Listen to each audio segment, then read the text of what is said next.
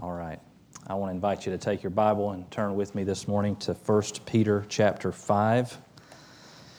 Book of 1 Peter chapter 5. If you're looking in the Pew Bible, you should find it on page 1297. 1 Peter chapter 5.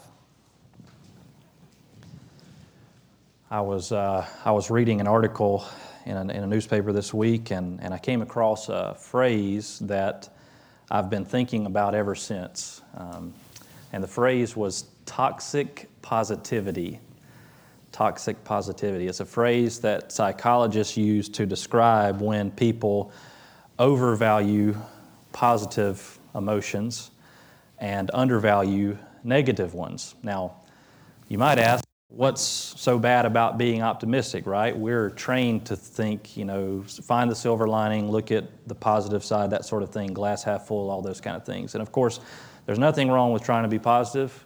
It certainly is not healthy if our thoughts and emotions are only ever negative. But the point they were making is that it's about balance, because we live in a world where good things happen and where bad things happen, and failing to acknowledge genuinely distressing circumstances does not make them go away. In fact, it's a sign that we're not living in reality. And when we do that, something happens in our brain where we know subconsciously that this is bad, but when we say it's fine, it messes with our head. And when I heard that phrase, toxic positivity, I thought, okay, this is giving me some vocabulary for something that I have seen my whole life. I don't know if it's particularly Bible Belt, but that's where I grew up. And we just are inclined to say everything's fine, right? We're not comfortable with talking about negative emotions. And there are lots of reasons for that. But one reason, I think, and this kind of puts sort of a quasi-sanctified veneer over it, is because of the way many of us think about the blessings and trials that we face in life. So most people in the Bible Belt naturally think roughly in this way. The good things that happen to me are blessings from God's hand, and the bad things that happen to me are trials from Satan, which he is using to try to steal or otherwise to corrupt the good things that God has done. So good things from God, bad things from Satan. Now, if that's our mindset, what are we going to do? Well, we're going to try to focus on the blessings, right? Focus on the positive things, and we're going to try to sort of ignore the bad things, the hard things, or at least we're going to feel guilty that we can't to ignore those hardships. And so the question that I want us to ask is, what if that way of thinking is incorrect? What if, in a mysterious way, both the blessings and the trials ultimately come from the loving hand of God? If that's the case, then it is utter foolishness to ignore the trials, because they are part of His loving care for us. Because if we ignore the trials, if we downplay them and say they're not that bad, what we're doing is we're ignoring something that our good Father has sent our way for our ultimate good. And so that's something that I want us to wrestle with this morning here in 1 Peter 5. We're going to pick up in the second.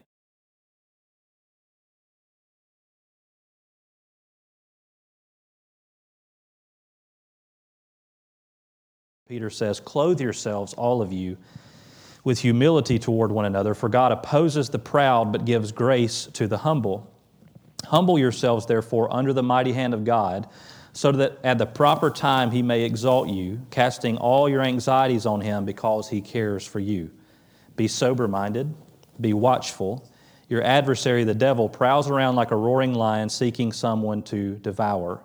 Resist him, firm in your faith, knowing that the same kinds of suffering are being experienced by your brotherhood throughout the world." And we're going to pause there and let's pray together. Lord, we thank You for Your word. We thank You that You have spoken of Your character and of what Your character implies for us and our lives. And so we pray that You would help us today to be reminded of Your power and of Your care And that, Lord, yes, while we have an enemy who is himself subject to your power and to your care. And Lord, that you would help us to see that, to be reminded of that, and Lord, that we would by grace believe it and live according to it. And we pray all this in Jesus' name. Amen. All right, so I said a moment ago that many of us have been conditioned to think good things come from God, bad things come from Satan. And at first glance, when you first read through this passage, you might think, well, this seems to confirm that point, because in verse 7, Peter says, God cares for you. And then in verse 8, he says, be sober-minded, be watchful. Your adversary, the devil, prowls around like a roaring lion, seeking someone to devour. So God is a loving Father who cares for us. Satan is a roaring lion who hates us and is looking to devour us. But this is why context is so important. Because what Peter says about Satan in 1 Peter 5:8, he does not say that in a vacuum. It's not like Peter has just kind of crocheted that on a pillow all by itself, and not like that stands on its own.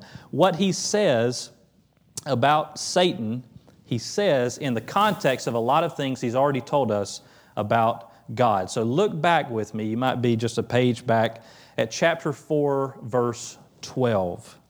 And notice what Peter says there. He says, beloved, do not be surprised at the fiery trial when it comes upon you to test you, as though something strange were happening to you. So when Peter says that the fiery trial is intended to test you, he's telling us that the trial is from God's hand. God has allowed unearned suffering in the lives of His children to refine their holiness. Then he adds in verse 17, for it is time for judgment to at the household of God. That is not something that Satan does. That is something that God does. God is the one who judges His own. And then verse 19, therefore let those who suffer according to God's will entrust their souls to a faithful Creator while doing good. So what does all that mean? It means that by the time we get to verse 8, chapter 5, verse 8, and we hear that Satan prowls around like a roaring lion seeking someone to devour, we've already been primed to hear that truth in the context of what we already know to be true about God.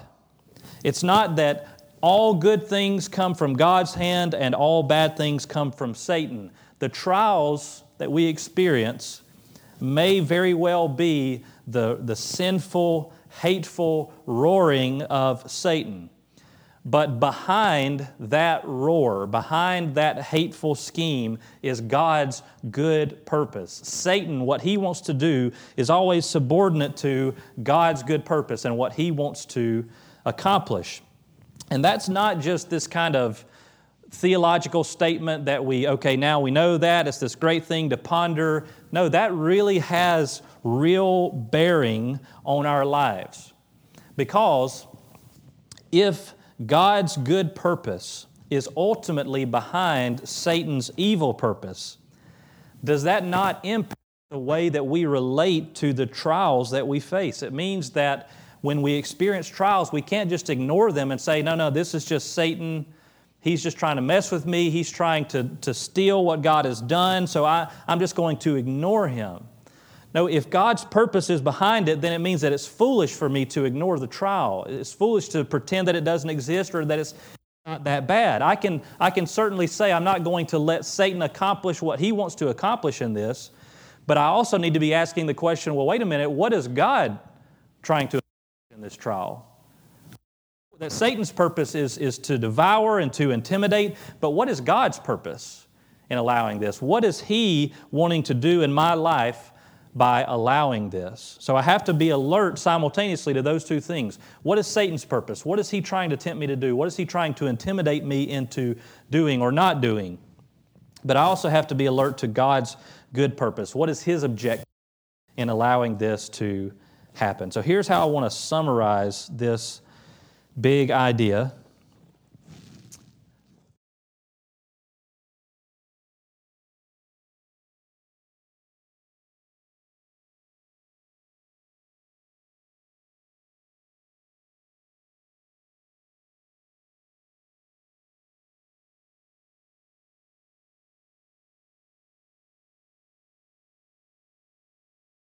directed toward Satan. Now, it's obvious that Satan opposes God's people. That's the point of calling him your adversary. He is opposed to God's people. But Peter also wants us to see what God opposes. That's why I wanted us to sort of back up and catch the last half of verse 5, where God says, "Clothe yourselves, all of you, with humility toward one another, for God opposes the proud, but gives grace to the humble." So let's engage in some critical thinking here for a second.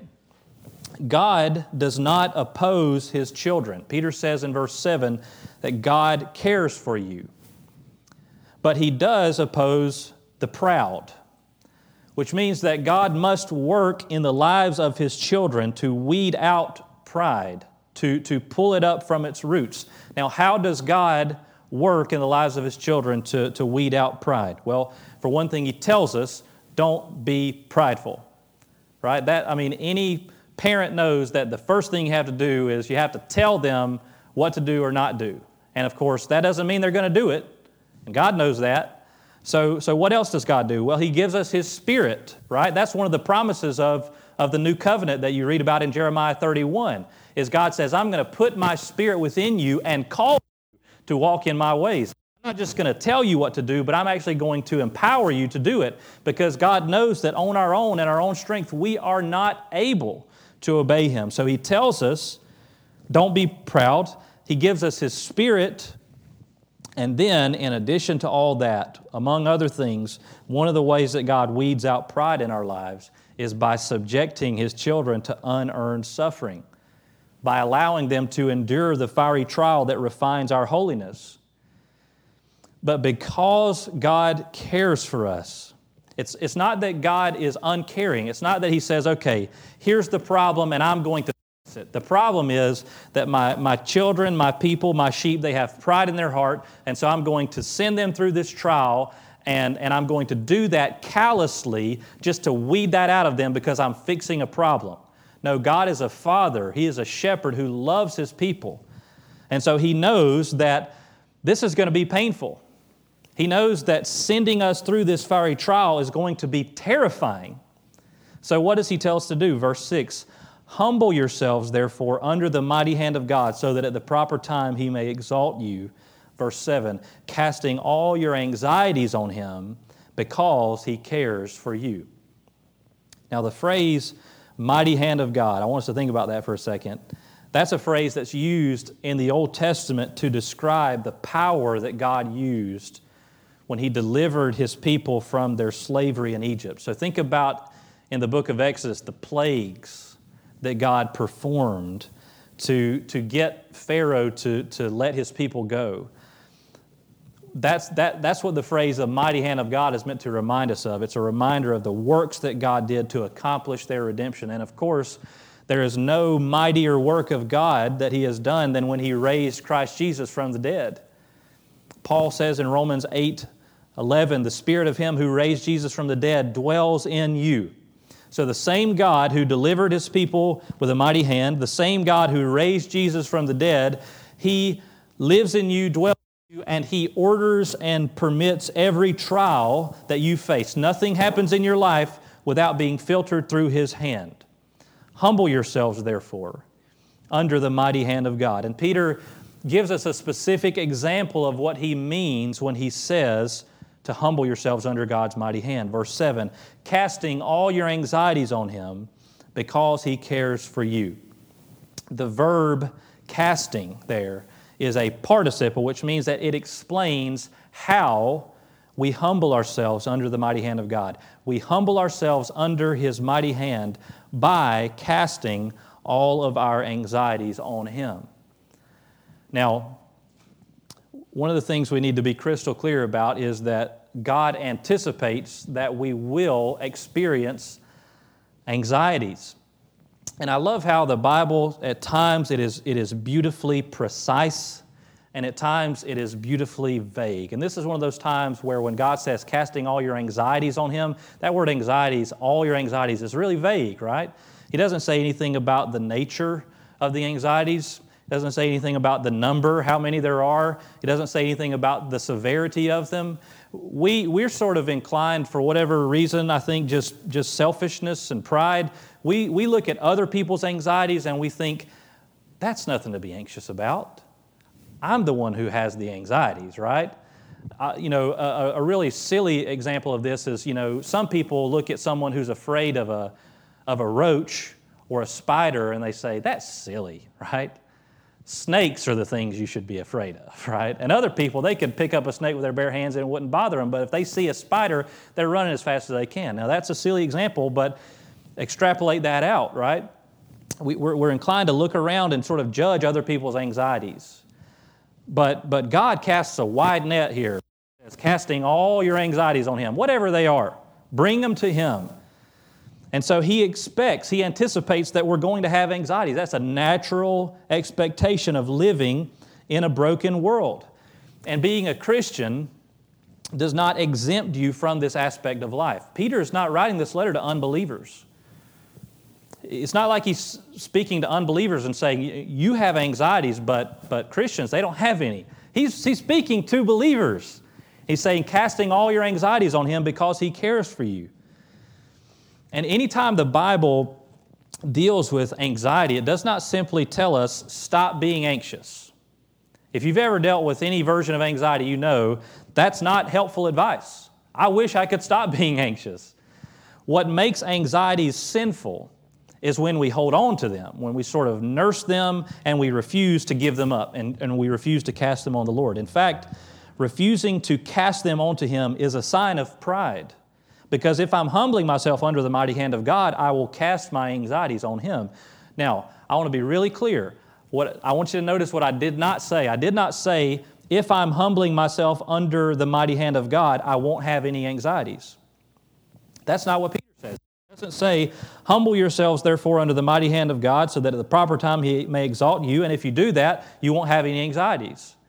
He says that if you are humbling yourself under His mighty hand, you're still going to have anxieties. But the way that you know you're humbling yourself is if you're casting them on Him. So this is not some kind of sanctified version of don't worry, be happy. The question is, what will we do with our worries? Will we cling to them? Will we try to manage them on our own? Will we simply distract ourselves in an attempt to forget about them temporarily?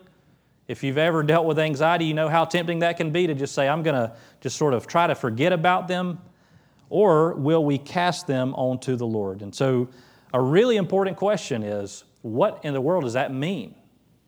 Practically, what does it mean to cast all our anxieties on Him? That's one of those phrases that I've heard people say, and they say it as if I'm supposed to know what that means practically. How do I do that? My anxieties are not physical. I can't go and pick them up and say, here you go, Lord. There they are. They're all in here and in here. So how do I do that? Is Peter simply saying, instead of being anxious, just pray?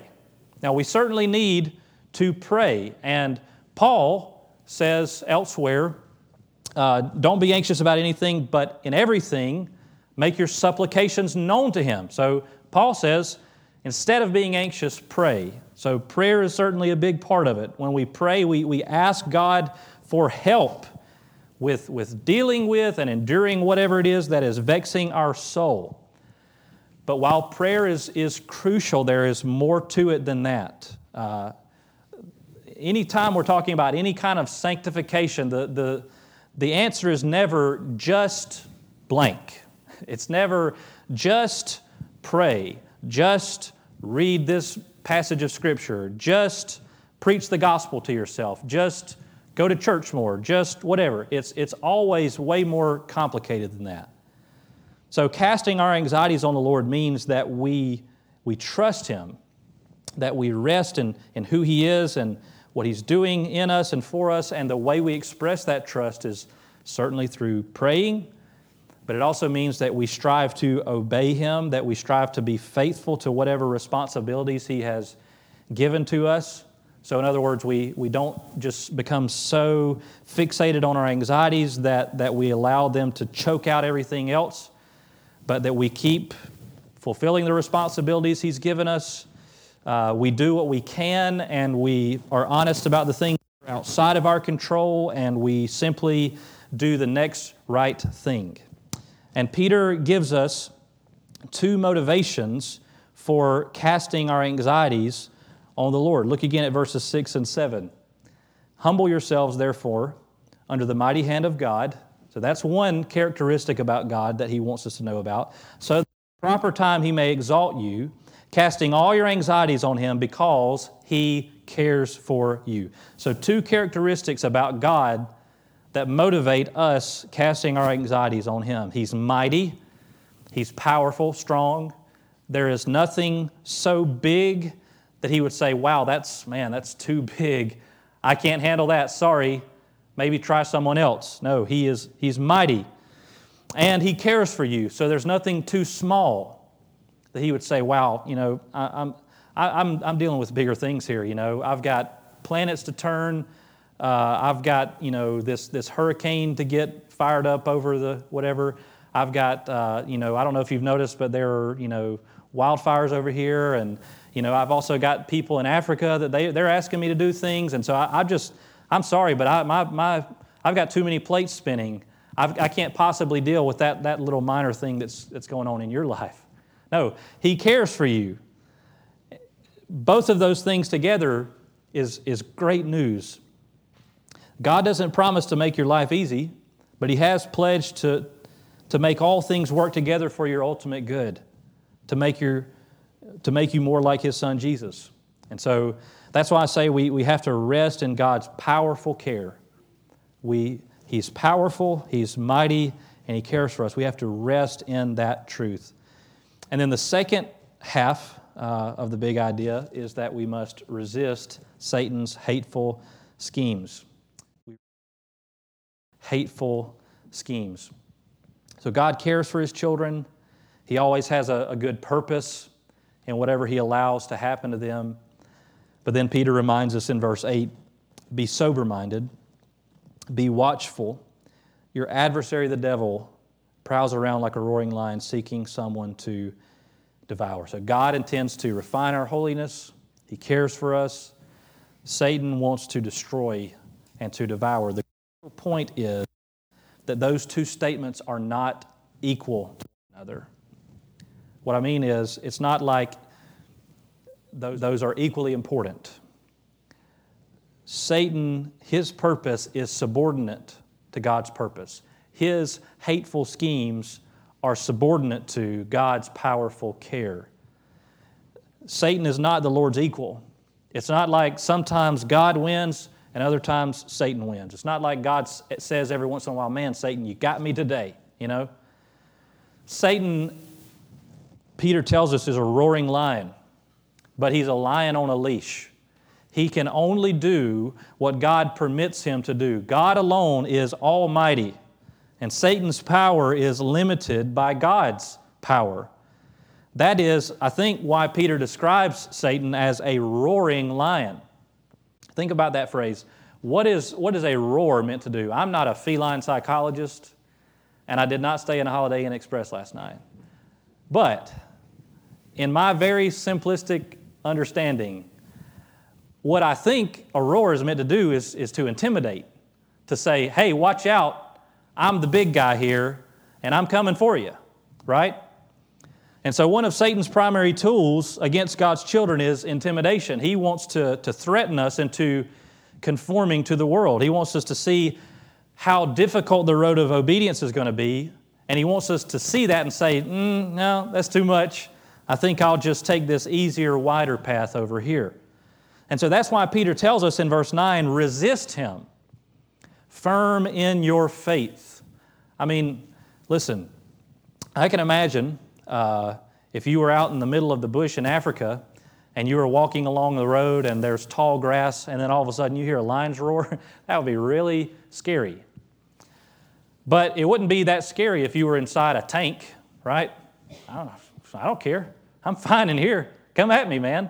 Right? That's the point. You are secure in God's powerful care, so don't allow yourself to be intimidated by his roar. Satan has his hateful schemes, and the way we resist them, the way we withstand his intimidation, is by resting in God's powerful care. Which means that when I say we rest in God's powerful care, that resting is not passive. We rest in God's powerful care by resisting his hateful schemes, and we resist Satan's hateful schemes by resting in God's powerful care. We continue to affirm that God is sovereign and merciful. We trust in Him, and we remain firm in our commitment to do good. Peter said back in chapter 4, verse 19, "Let those who suffer according to God's will entrust their souls to a faithful Creator while doing good."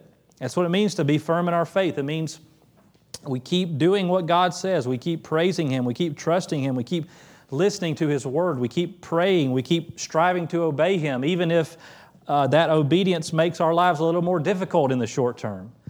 And notice this, we resist Satan, firm in our faith, knowing that the same kinds of suffering are being experienced by your brotherhood throughout the world. I find that so fascinating, right?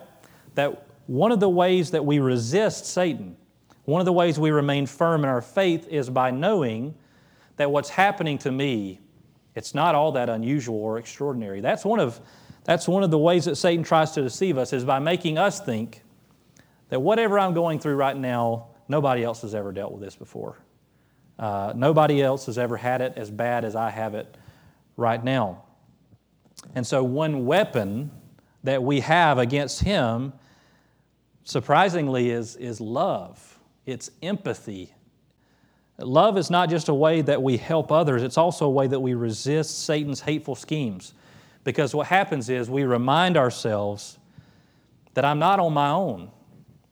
I'm part of a family, and this family exists not just here, but exists throughout the world, history, and what God is allowing me and permitting me to walk through right now. I'm not the first one of His children that He's made to walk through this particular trial. And so what we do is we practice a little bit of self-forgetfulness, where we sort of get beyond ourselves and we look around to others. We care about what they're going through, and we say, man, I have some perspective now because I see that what I'm going through, it's not all that extraordinary or unusual. This is the norm. So we focus then on how can I love them? How can I help them? And then before we know it, God's good purpose is on display in our lives, because suffering has now become an opportunity for me to grow in my faith toward God and to grow in my love to others. That now, because I've gone through this trial, it has caused me, by God's grace, to lift up my eyes beyond myself and to look at others and to say, wow, I need to think about what they're going through.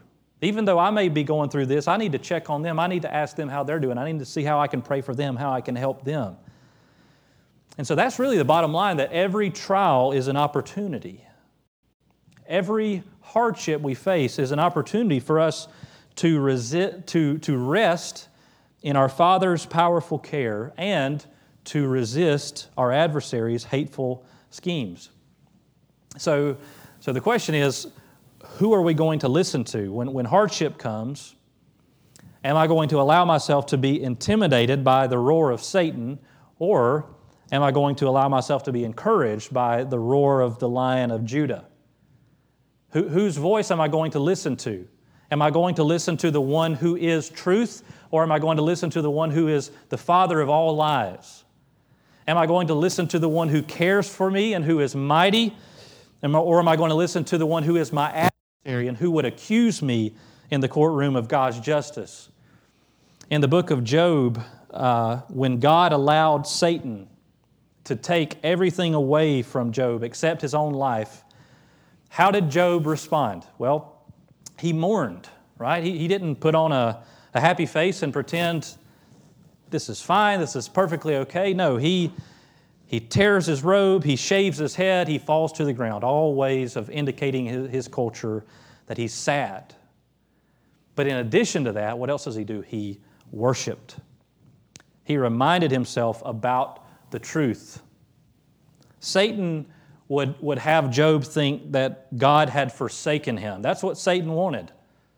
right? Satan wanted Job to think, wow, here you have been a righteous person, you've tried to turn away from evil, and yet look at what God allowed. Look at where that got you.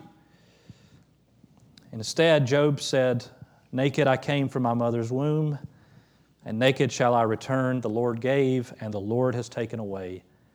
Blessed be the name of the Lord. He knew that behind Satan's hateful purpose was God's good purpose. He knew that ultimately, at the end of the day, Satan was not the one who had taken everything from him. It was the Lord. The Lord gave, and the Lord has taken away. And that led him to bless the name of the Lord. Now, I don't want to oversimplify matters. Again, it's never just blank, but I also don't want us to overcomplicate them. We keep coming back to this truth that the weapons with which we engage in this war appear to be very ordinary, but they are the instruments that God uses to exert His power in our lives. They are the means that the Spirit of God uses to sustain us and to shield us from the enemy's attack. So I want to give us just 3 practical takeaways for how we can rest in God's powerful care and resist Satan's hateful schemes. The first way is by listening to the Lord's voice. Satan is an accuser. He is one who roars and tries to intimidate, and so the way we resist him is by choosing to listen to the Lord's voice rather than his. And we hear the Lord's voice not by going off on a mountain somewhere, not by sitting with our legs crossed and holding our fingers like this. We hear God's voice when we read His Word, when we read the Bible. This is where God speaks. This is the only book that God has said, this is God-breathed, this is my Word. And so you can do that by reading the Bible. Just as importantly, we do that by being faithful to hear His Word in the assembly of His people. That's why, as we saw last Sunday, that's one reason why God has entrusted His flock to human shepherds so that we can feed His sheep. But to adapt an old saying, we can lead the sheep to Scripture, but we can't make them eat, right? So we have to be faithful to listen to the Lord's voice. That's one way we can rest in God's powerful care and resist Satan's hateful schemes, by filling our minds and our ears with the voice of the Good Shepherd. And the second way we can do that is by singing of the Lord's goodness. By singing of the Lord's goodness. Now, I very easily could have said praying there, but I wanted to single out singing here, because we're told in Scripture to rejoice in the Lord, which is not to say be happy. The word rejoice doesn't mean be happy, it means to boast. And sometimes we have to declare what we know to be true, and then we wait for our feelings to catch up with our declaration. And so there is something particularly powerful about not just saying truth, but about singing truth. When we sing songs that are filled with biblical truth, we declare that truth to ourselves, we declare that truth to one another, and we declare that truth to Satan. It's one of the ways that we, in the words of Colossians 3:16, that we let the word of Christ dwell in you richly, teaching and admonishing one another in all wisdom, singing psalms and hymns and spiritual songs with thankfulness in your hearts to God. Satan hates to hear the Lord's people sing of His goodness and boast in Him. And so that's one of the ways that we can resist his hateful schemes, is by singing of the Lord's goodness. And then the third way we do that is by being with the Lord's people. By being with the Lord's people. And we know, based on recent experience, that sometimes we have to do that in creative ways. We're not always able to physically be together, but we can still be together in spirit one way or another. I love Philippians 4:11, where Paul says, I can do all things through Him who strengthens me. A lot of people are familiar with that verse, but not as many people know the verse after that, Philippians 4:12. Yet it was kind of you to share my trouble. I can do all things through Him who strengthens me, yet it was kind of you to share my trouble.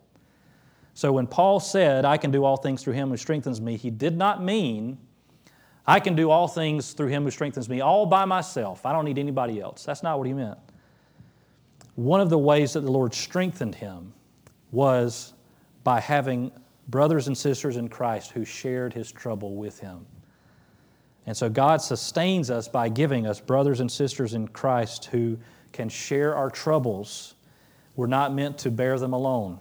Bear one another's burdens and so fulfill the law of Christ. So listen to the Lord's voice, sing of the Lord's goodness, be with the Lord's people. That's how we rest in God's powerful care and we resist Satan's hateful schemes. We're going to sing a hymn of invitation in just a moment. This is an opportunity for us to respond to God's Word. And for those of us here in the room today, we're going to sing the song Before the Throne of God Above. And if you're listening on Facebook or YouTube or something like that, we're going to cut you off before we start singing for copyright reasons. But I encourage you, wherever you are, if you're here or somewhere else, to think about the words of this song. You may look them up and read them. But this is an opportunity for us to sing of the Lord's goodness and let Satan hear us sing. When Satan tempts me to despair and tells me of the guilt within, upward I look and see him there who made an end to all my sin. Because the sinless Savior died, my sinful soul is counted free, for God the just is satisfied to look on him and pardon me. So I pray that we'll sing that truth with some gumption this morning and tell the powers of hell that they can know where to run, because we serve one who is greater, we serve one who is stronger, we serve one who has won, and their time is short, and so he can roar all he wants, but we serve the Lion of the tribe of Judah. We serve the one who is King of kings and Lord of lords, the Lamb of God slain before the foundation of the world. He will be victorious. He will make all things new, and so let's praise his name together. Let me pray for us. Lord, we thank you for your powerful care for us, Lord, that you are mighty and strong, victorious. Lord, that you have all power in heaven and on earth. You have all authority. And yet, Lord, you look on us with care and love. And Lord, there is nothing in our lives too small that you don't care for it. And so, Lord, what a good Father you are. What a loving shepherd you are for us. And I pray this morning that you would help us, wherever we are, to rest in that powerful care that you have for us. Lord, I pray for those who are hearing my voice right now that we would refuse to listen to the lies of our adversary, and that we would instead listen to the truth that you have spoken to us. And God, when we experience trials and when we're tempted to despair, that we would look to Jesus, the one who has made an end of all our sin, the one with whom we are seated in the heavenly places. And Lord, that you would help us to be reminded of that. Lord, I pray as we come to this time and we respond to your word, Lord, that you would help us not to harden our hearts before you, but that we would respond in trust and in repentance, Lord, that we would come before you in humility and humble ourselves in your mighty hand because you care for us. And we pray all this in Jesus' name. Amen.